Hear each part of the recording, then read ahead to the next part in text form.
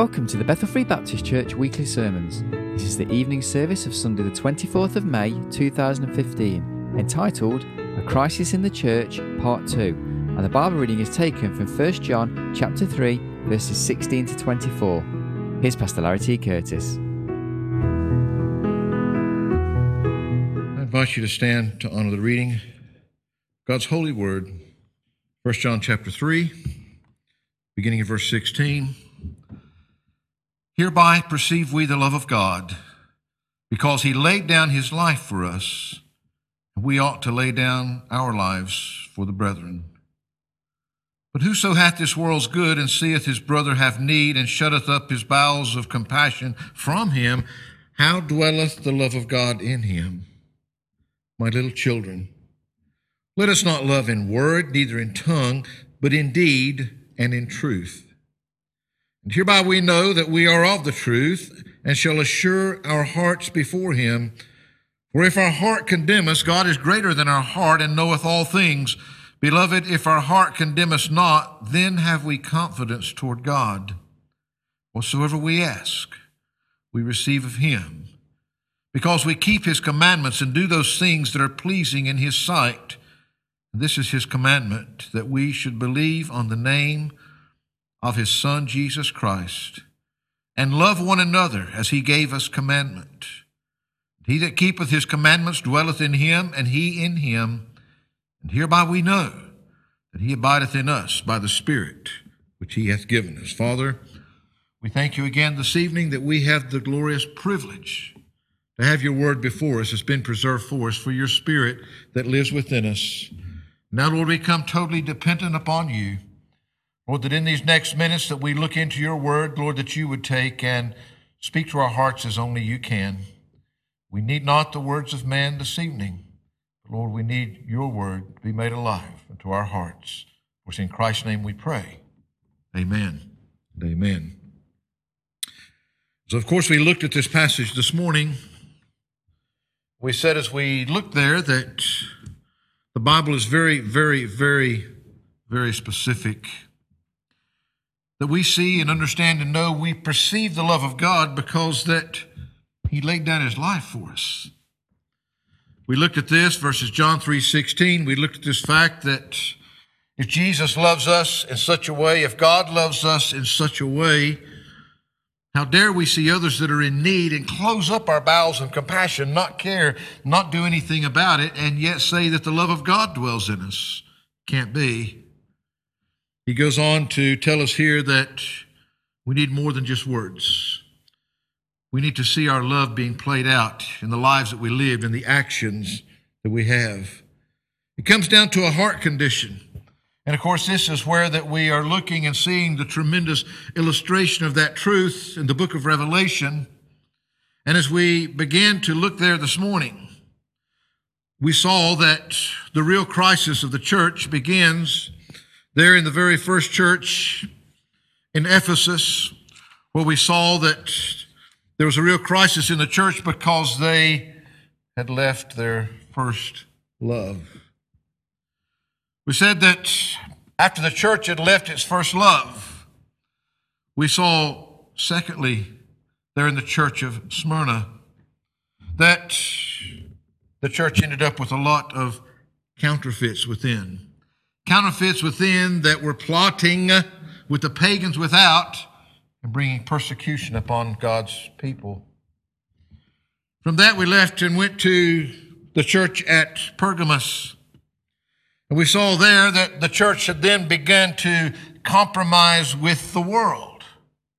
Remember, it had lost its first love. And so it was looking other places for its love. They wouldn't have been able to love the world and the things of the world as they did had Jesus Christ still been the number one love in their lives, but they had lost that. And so, again, we find the church ending up in idolatry and fornication. We said, of course, that you cannot possibly have physical fornication without spiritual fornication. Idolatry. They began to love anything more than God, placing that above God. So we find that the answer in all of this is God is saying, repent. Repent. This is what he wants us to do. We don't have to keep going in that direction, but yet as we look in history, the church did continue to go in that direction, and churches still continue to go in that direction. But it all began with the heart matter of leaving, more correctly said, their first love. So as we look further this evening, we find that after they had left their first love and this counterfeits had become into the church, and then the compromise with the world had begun there, that we see that leads a step further in the church at Thyatira. We also have corruption in the church. Now again, the Lord begins here at Thyatira by commending them for some good things.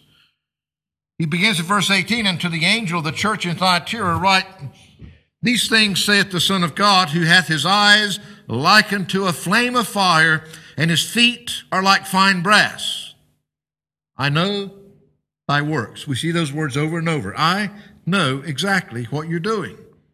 I know thy works and charity and service and faith and thy patience and thy works, and the last to be more than the first.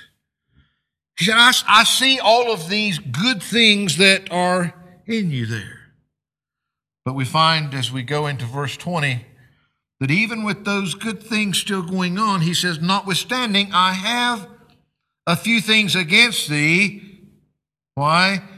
Because thou sufferest that woman Jezebel, which calleth herself a prophetess, to teach and to seduce my servants to commit fornication and to eat things sacrificed to idols. Again, the church is being seduced into idolatry and fornication. You see, all this always ties back to our relationship, to our heart relationship, to the relationship of love. If Jesus Christ is first in our life, if he is that first love, then we won't commit adultery. It's when something else begins to take his place that adultery is committed. And if we truly love him like that, we certainly will not be committing fornication with someone else. We see here that by this time, this seduction is coming by way of a woman. And he uses this Jezebel. I'm sure as the Jezebel of old in the Old Testament. This Jezebel, however, is claiming to be a spiritual teacher, a prophetess within the church, when in fact teaching and seducing them into sexual immorality and idolatry. Well, we have to ask ourselves, first of all, what was it that the Bible had given us when Jesus laid it out that the woman is not to teach nor usurp authority over the man? And yet here in this church, there's this woman that's claiming to be a prophet that is teaching them, but she's teaching them false things. She is literally leading them down the wrong paths. Now, the Bible goes on to explain to us, he says in verse 21, And I gave her space to repent of her fornication, and she repented not. Behold, I will cast her into a bed, and then that commit adultery with her into great tribulation, except they repent of their deeds. And I will kill her children with death, and all the churches shall know that I am he which searcheth the reins and hearts, and I will give unto every one of you according to your works. This woman that is doing the seducing faces sure judgment because of her unrepentant ways. But so do also those who have been influenced by her. The heart, where it began, that's where it began, and that's where we are again. God knows precisely and intimately everything about your heart, my heart, everyone's heart. We just have to get honest with ourselves and get honest with him, because he already knows the life that we live. The works of that life on which we will one day be judged are directly motivated by what's in the heart. See, the old saying says, you might kid yourself, but you'll never kid God. You might pull the wool over your own eyes, you might blind yourself to it, but never God. Here. So we find this church has moved from, it was first of all, when they lost their first love, we find the first thing was that there began to be counterfeit Christians in the church. Those that were claiming to be that weren't.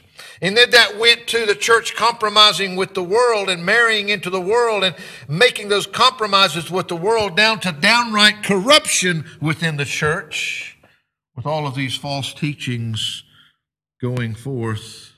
But thank God, in the midst of that, what does he say in verse 24? But unto you I say, and unto the rest in Thyatira, as many as have not this doctrine, and which have not known the depths of Satan as they speak, I will put upon you none other burden. Thank God. There's still some in the church that have not given themselves over to these teachings that came, he says here, from the very depths of Satan. Yes, it's somebody within the church. We've already seen how that God uses those. He used a man that had the respect of them, had been chosen as a deacon. He used that to lead many of them astray. His influence here is this seduction of this woman within the church. We find that he says that it's literally the very depths of Satan. The church had become so corrupt that there were those teaching that they could somehow participate in all these sins that would help them to feel better within their body and still be okay spiritually. They had taken this matter of grace and they had tried to turn it into a license to sin, that the liberties that they had with the Lord were all being abused. They were actually being taught that they could live these ungodly, vile lives and still be okay. You see, it was straight from the very depths of Satan himself. What does he say to them? Verse 25, but that which ye have already hold fast till I come. And he that overcometh and keepeth my works unto the end, to him will I give power over the nations, and he shall rule them with a rod of iron. As the vessels of a potter shall they be broken to shivers, even as I received of my Father. And I will give him the morning star. That's Jesus Christ himself. He that hath an ear, let him hear what the Spirit saith unto the churches. There. He's talking about the reward for those faithful ones amongst all this corruption. He's pointing to the very millennial reign of Christ when he comes to reign upon this earth. Those overcomers will be part of that kingdom, and Jesus Christ himself is the one that will sit upon the throne. What we see, and it's what we need to realize, because see, nobody ever sees it coming. This was happening over a period of time. The first thing, it began with a heart problem where Jesus Christ was in their hearts. That then led to the counterfeits, and it led to the compromising, and it led to the corruption. But I want you to notice where it goes from there. In the church at Sardis, we end up with a church that is just corpses in the church. A bunch of dead bodies, a dead church. Notice what he says beginning in chapter 3. He begins and he says, and unto the angel of the church in Sardis write, these things saith he that hath the 7 spirits of God and the 7 stars. I know thy works, that thou hast a name, that thou livest and art dead. You're saying that you're alive. You're said to be alive, but in fact, you're dead. Here the church now has come to the point to where it actually still thinks that it's alive, but in fact, he says, you're dead. You're just a bunch of corpses. Now, when something is dead, you can say it's alive all you want to, but that doesn't make it alive. They were saying they were alive, but they were dead. The church was undoubtedly by this time, it had gone from that point of where it had started with some counterfeits and some compromise and downright corruption, but now there seems to be more dead people, more lost people in the church than saved people. They're being made up of dead bodies, a church full of dead corpses. How would you like to come into church? You be the only person alive. the seats, the pews, whatever that it might be, just filled with a bunch of dead corpses. Think you'd feel at home? But yet that's where the church is here. What does he say? He says in verse 2, be watchful and strengthen the things which remain that are ready to die. There was still something in this verse, even though that it was a dead church full of dead corpses, there was still something there. There was still that tiny remnant. But he says, be watchful and strengthen the things which remain that are ready to die, for I have not found thy works perfect before God. You better wake up and do something. Look around you. Look at the corpses. Look at the dead. They don't even realize that they're dead. They think that they're alive. We find that he said you need to wake up and do something. You need to remember those great truths that brought life in the first place. You need to hold on to those things. You need to repent and turn back to them. If you don't repent, if you don't get things right, you'll face the judgment. You won't know when, but it's certain. He says in verse 3, remember therefore how thou hast received and heard, and hold fast and repent. If therefore thou shalt not watch, I will come on thee as a thief, and thou shalt not know what hour I will come upon thee. Thank God. Even then, verse 4 says, thou hast a few names, even in Sardis. There are a few, even in this church full of dead corpses, in this dead church. Thou hast a few names, even in Sardis, which have not defiled their garments. And they shall walk with me in white, for they are worthy. Yep. It's a church full of corpses, but there's still a remnant, even in that dead church. For that remnant, for the overcomer, for the true believer, he said, I want you to know there is no danger. Even though you're there amongst all this death, there is no danger of death for you. There's no danger of your name coming out of the book of life. He that overcometh, he says in verse 5, the same shall be clothed in white raiment, and I will not blot out his name out of the book of life. But I will confess his name before my Father and before his angels. He that hath an ear, let him hear what the Spirit saith unto the churches. Oh yeah. Corpses. Corpses in the church. A church full of just dead corpses. I guess that much is made today of these, and I don't even like to see the adverts for them, these zombie movies, The Walking Dead, that walk around and they're dead, but they think that they're alive, and they walk around like they're alive. And that's, kind of the picture. You got a church full of people that think that they're alive. There's a name that they're alive, but they're just a bunch of dead corpses. But there's a few people alive. Boy, you need to remember, you need to hold on. Don't worry, even amongst all this death, your name's in the book of life. Your name can never be removed from that. You see, when that first love is left behind, I said this morning, there is a crisis like no other in the church.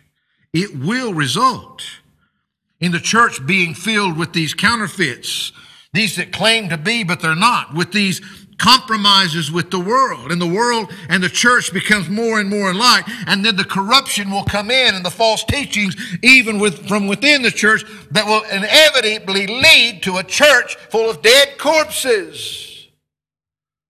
There's no way that corrupt teaching is going to bring people to Christ. So we find that the thing is, God gives them a choice every time. You and I have a choice. You see, this is not what has to be. This is what can be, what will surely happen if Jesus Christ loses his rightful place in our church, which means in our heart, because the church is not this building that we're meeting in. It is the people that make up this body. This doesn't have to describe you personally. It doesn't have to describe your personal life, and it certainly doesn't have to describe the life of this church. today. You and I have a choice. We have the choice to give Jesus Christ the rightful place in our lives, to go back to our first love. And if we've left that somewhere, to repent and to start acting more like this next church that we read about here, and seize the opportunity that's before us. Because the next church we read about is the church at Philadelphia. He says, to the angel of the church in Philadelphia, write, these things saith he that is holy, he that is true, he that hath the key of David, he that openeth and no man shutteth, and shutteth and no man openeth. He says, I know thy works. Behold, I have set before thee an open door, and no man can shut it. For thou hast a little strength, and hast kept my word, and hast not denied my name. You see, this is a church that was committed. They were the faithful church to the Lord. They had kept his word. They had proclaimed his name. As a result, God had set before them an open door that no man can shut. What we need to grasp and realize that amongst all of this compromise and this corruption and this deadness and everything else, you can still be faithful to God. You can still be a faithful church. You don't have to be like that.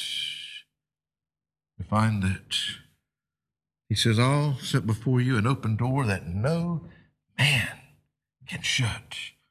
What door is he going to set before us? Well, there's some debate amongst theologians as to what that door is, but primarily I think that there's two, and I believe that they're both valid. One's the door to the kingdom. You see, the other's the door of service. When we look in Scripture, how could one of those doors be open without the other? The faithful child of God. He just got through promising it before. After remaining faithful through all the trials and all the battles in this life, after giving Jesus the place that he ought to have in his life, he will be welcomed into the kingdom, and there is no man that can close that door. It's a door that the Lord himself has opened before you. But it's also through our faithfulness to his word, to his name, that even with our little strength here, that can be used to accomplish great things for his glory, great things for his kingdom. All those counterfeits in the church and all those false religions around us that in fact are Satan's deception. He tells us here that they're going to all come to know who Jesus is and who we are, the faithful followers. What's he say in verse 9? Behold, I will make them of the synagogue of Satan, which say they are Jews, those counterfeits, and are not, but do lie. Behold, I will make them to come and worship before thy feet, and to know that I have loved thee.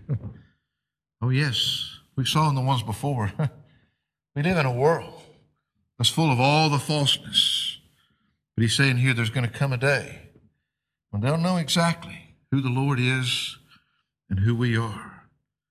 He says in verse 10, because thou hast kept the word of my patience, I also will keep thee from the hour of temptation which shall come upon all the world to try them that dwell upon the earth. You see, praise God.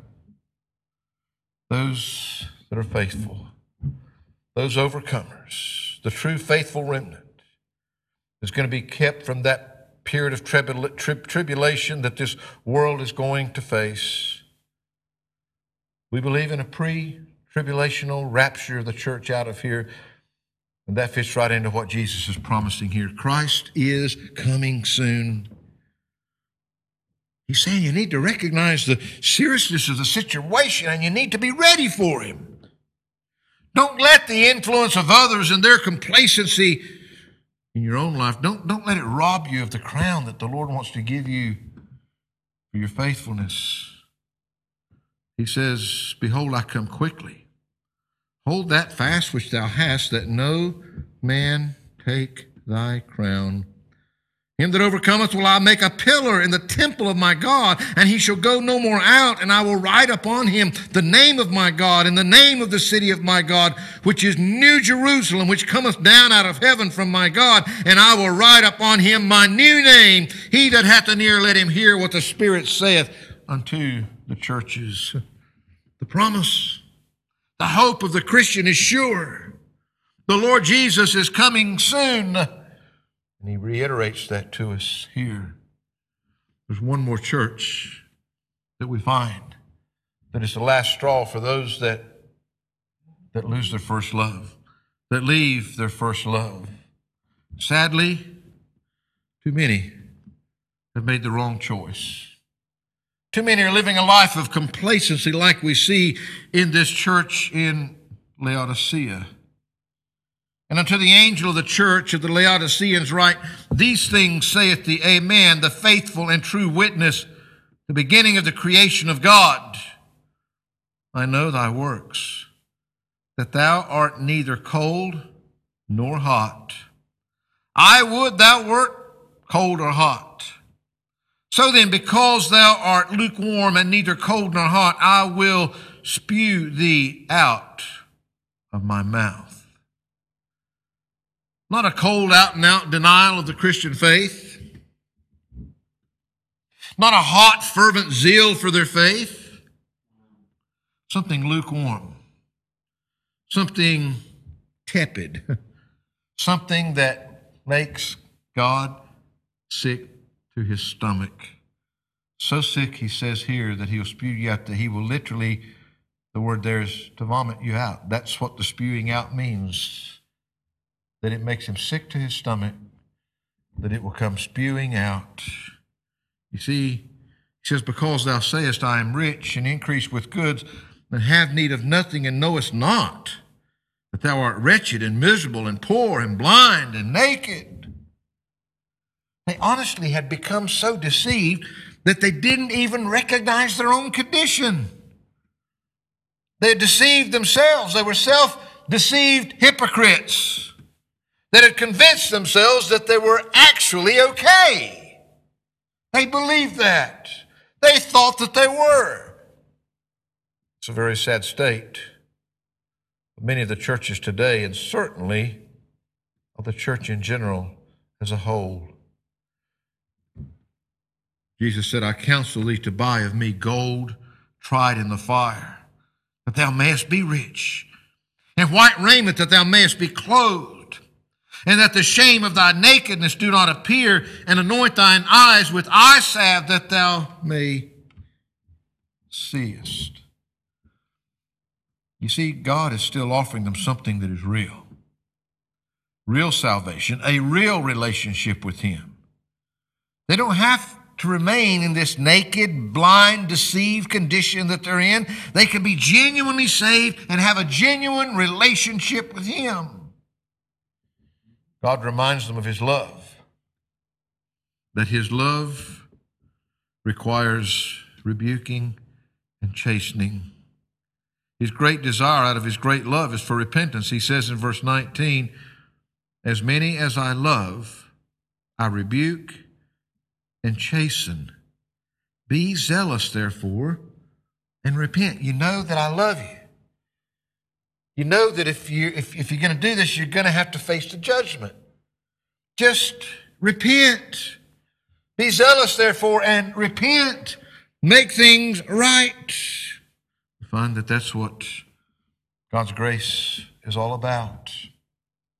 And of course, then he finishes off this letter in verses 20 to 22. He says, Behold, Jesus said, I stand at the door and knock. If any man hear my voice and open the door, I will come in to him and will sup with him, and he with me.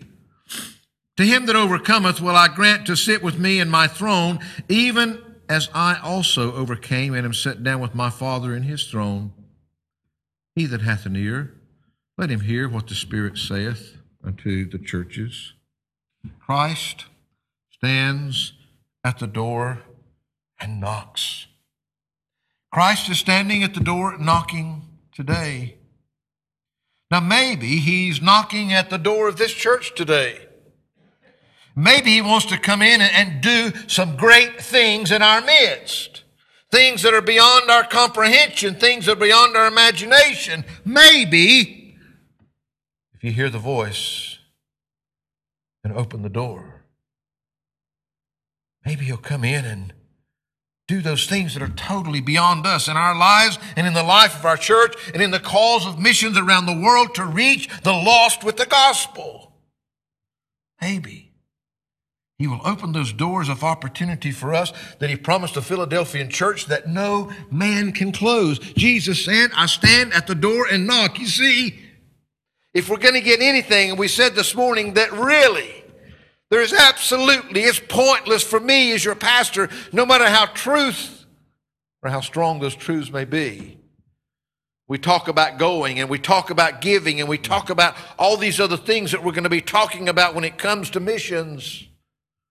But unless the heart situation is right, none of it's going to matter. It's not going to make any difference. This is reality. This is the churches. It was the church then. It's the churches now. It's the way that the churches have progressed, and we ought to know and learn from them. We find that it all comes down to the heart condition. Maybe it's your heart's door that He's knocking at. Maybe He's wanting to remind you just how much that He loves you. Maybe He's wanting you to open that door of your heart today. He says He'll come in and He'll sup with you. We find that so many times He stands and He knocks and He wants to come in, but the door's just not open for Him. There is a crisis in the church today. I am blessed to look back there at that mission board and to see the missionaries that God allows us to have a part. I am proud in the sense that God does beyond anything that we could even begin to do ourselves. But the thing is, we haven't even begun to see what God can do and will do.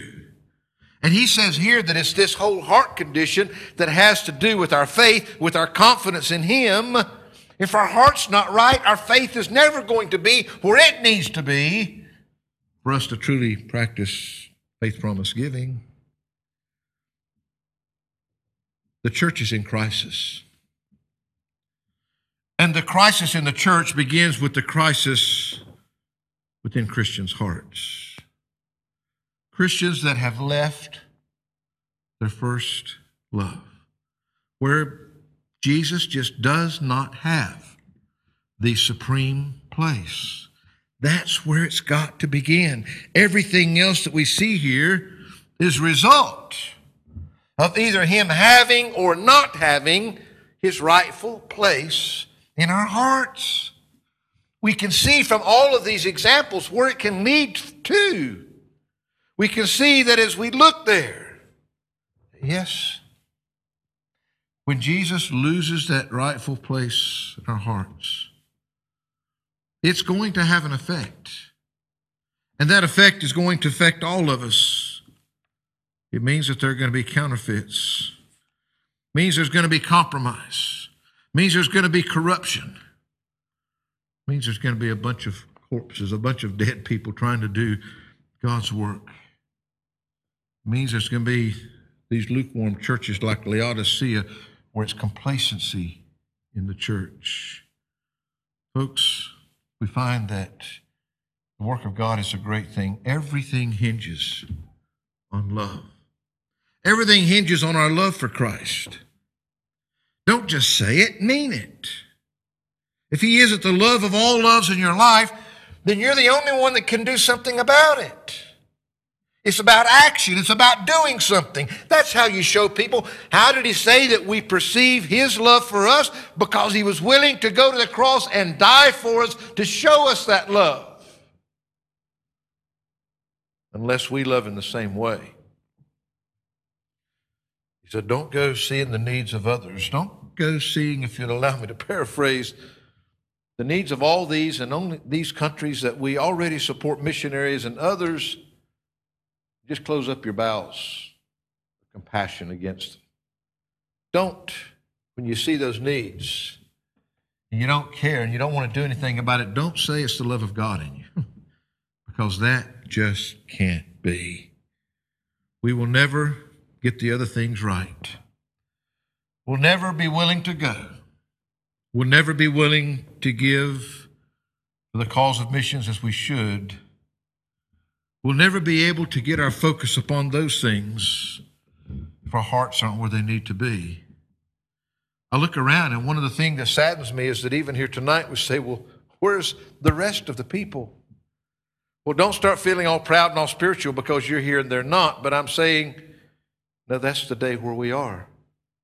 That's because that the work of Christ, there are so many other things that supersede His place in our lives.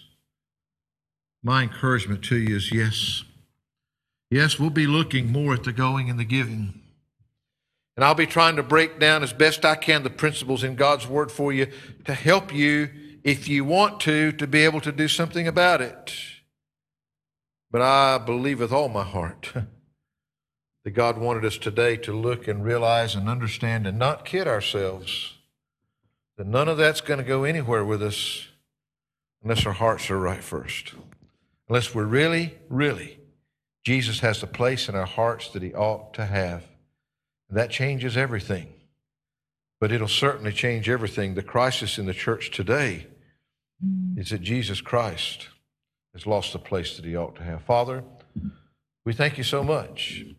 Lord, as we have looked at these passages this morning and this evening, and we look at the reality of what took place in these churches, and it all began, they left their first love. When Jesus Christ lost His rightful place in so many of the hearts. Lord, I pray, help us. Help us this evening to give Christ His rightful place. Help us to realize and recognize He has shown His great love for us. Now help us, Lord, to love Him in the way that we ought to. Help us not to put anything. We see time and time again in these churches that, Lord, in all of these different situations, the thing that kept coming into place was this idolatry and this fornication, our direct relationship with Jesus Christ, getting us to put something else above Him in His rightful place, getting us to love something else or someone else more than we love Him. Well, that's the great trick of Satan. Help us, Lord. We know we're such an imperfect people. We know that we haven't even begun to grasp what You can really do in our midst. But I pray this evening that You'll help us to begin by getting this matter right. Help us, Lord, to get the heart condition right. Help us to be ready for what You want to do through us, because You do have the rightful place in our hearts. We will truly give You all the praise and thanks for it. In Jesus Christ's precious and holy name we pray. Amen.